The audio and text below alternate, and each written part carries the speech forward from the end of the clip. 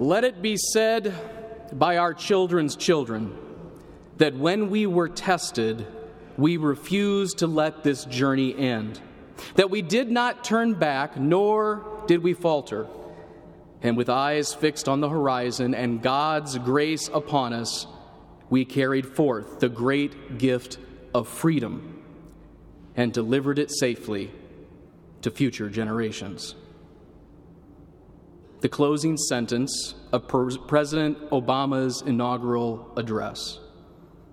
When we were tested, we did not turn back. We carried forth the great gift of freedom. There's been a lot of talk about freedom over this election season. And for many people in America, President Obama is the embodiment of freedom in America today.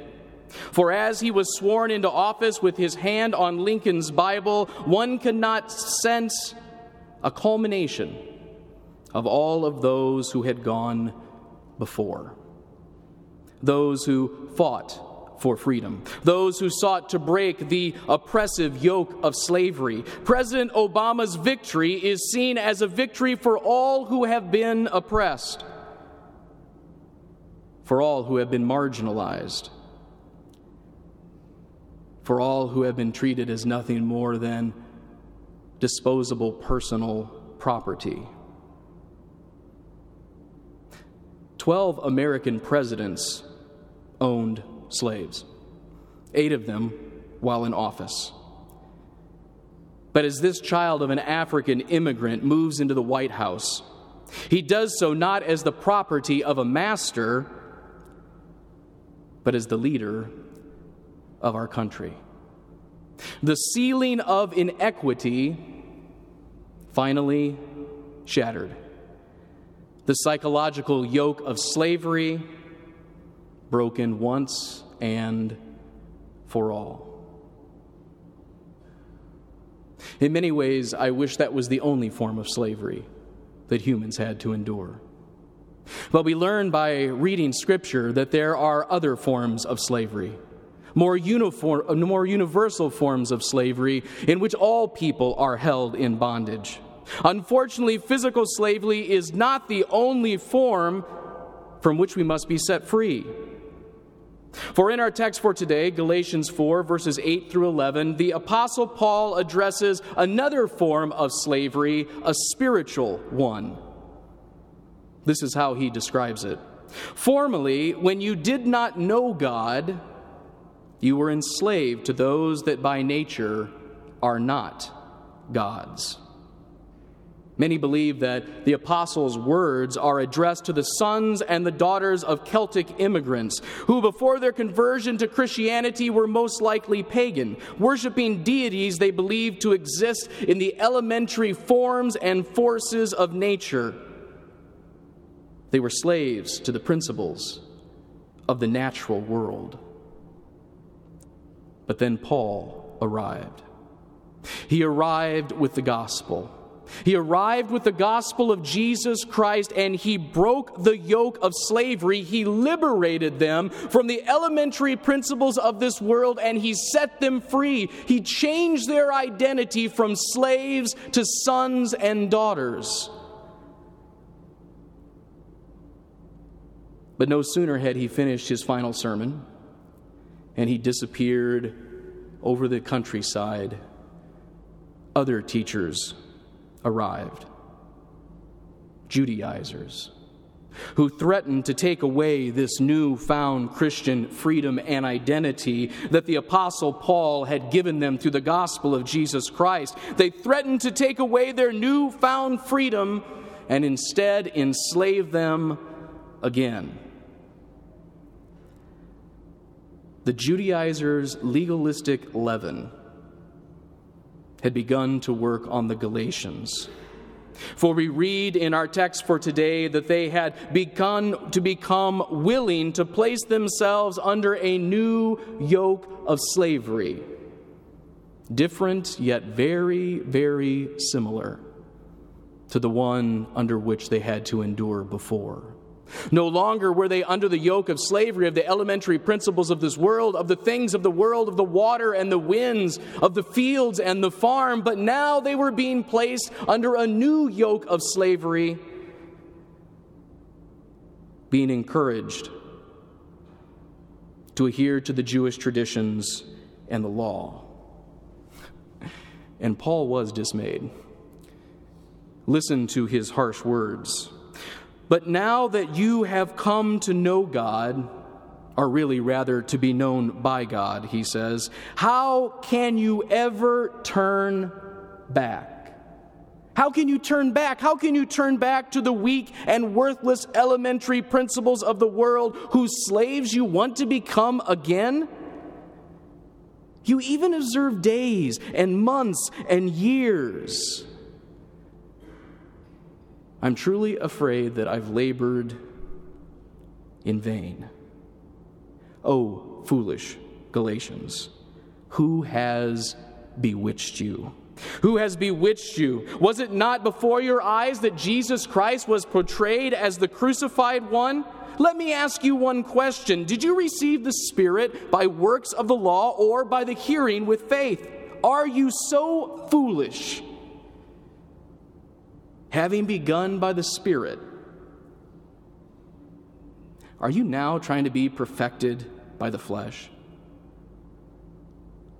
When we were children, we were enslaved to the elementary principles of the world, but when the fullness of time came, God sent his Son, born of a woman, born under the law, to redeem those who were under the law, so that they might no longer be slaves, but be adopted as sons and daughters of God. You are sons.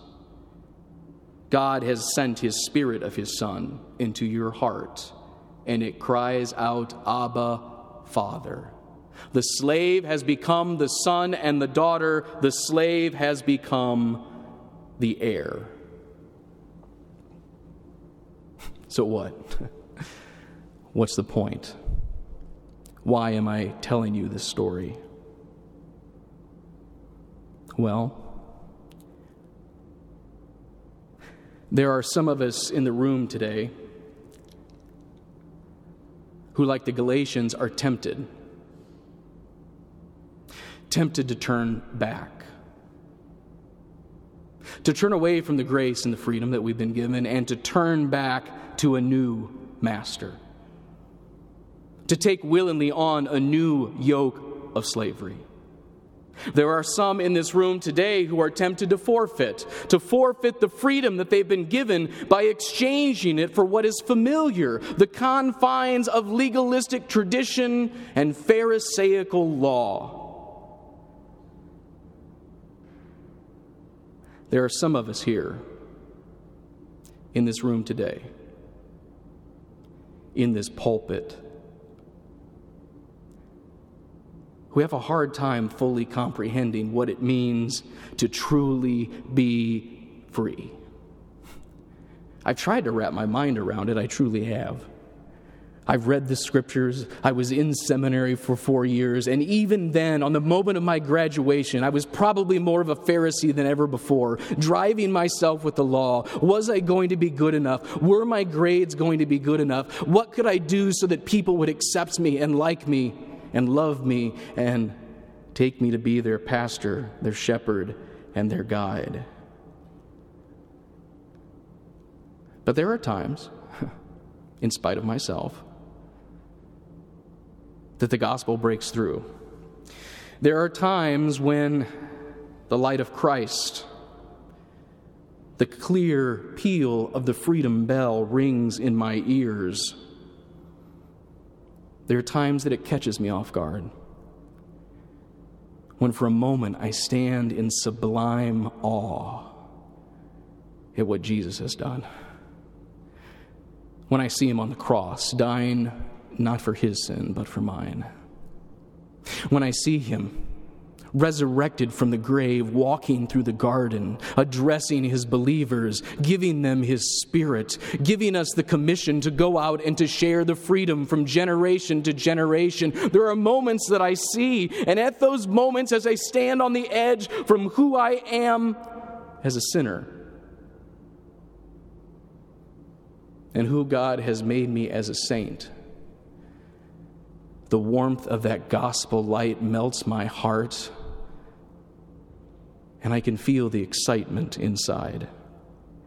It's the new man leaping and jumping within. And all of a sudden I look at my hands and my feet, and what are missing? The shackles are gone. The self-imposed prison of law that I tend to keep myself in day and night. In the grace, in the gospel of Jesus Christ, they are obliterated, and I have been set free.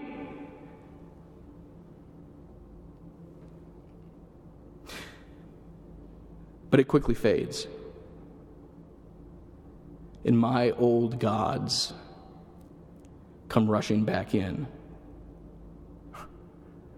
I don't want to turn back. I don't want to go back to the way things were before. I don't want the uncertainty. I don't want the doubt. I don't want day in and day out wondering if I've done enough so that God would love me. I don't want his labor to be in vain. Oh, foolish professor, who has bewitched you?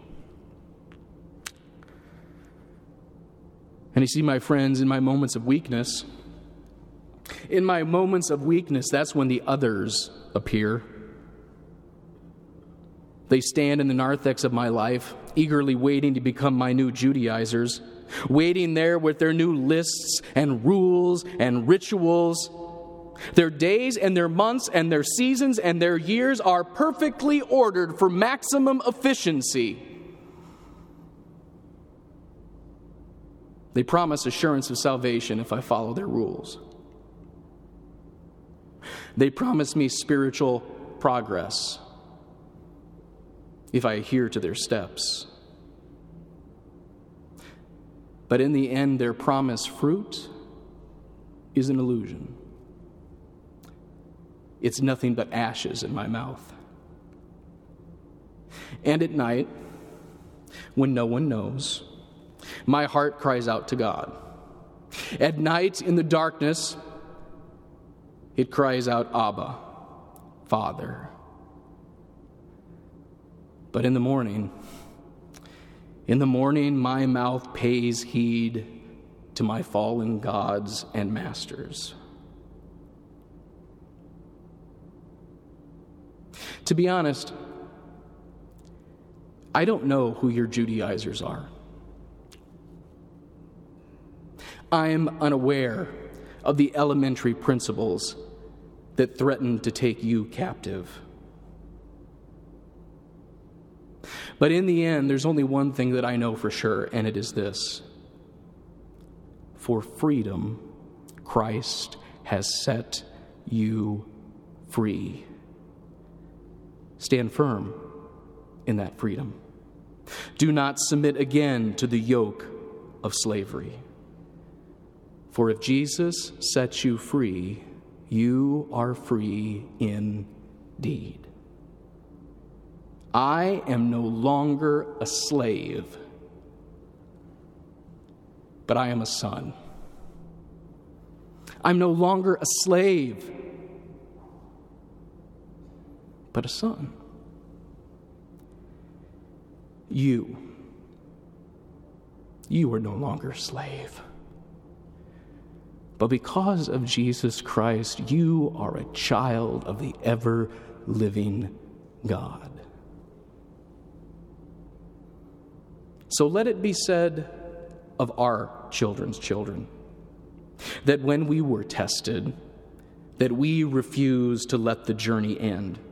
That when we did not turn our back, that we did not falter. And that we kept our eyes fixed on the horizon and God's grace upon us. And that we carried forth the great gift of freedom and delivered it safely to future generations. Amen.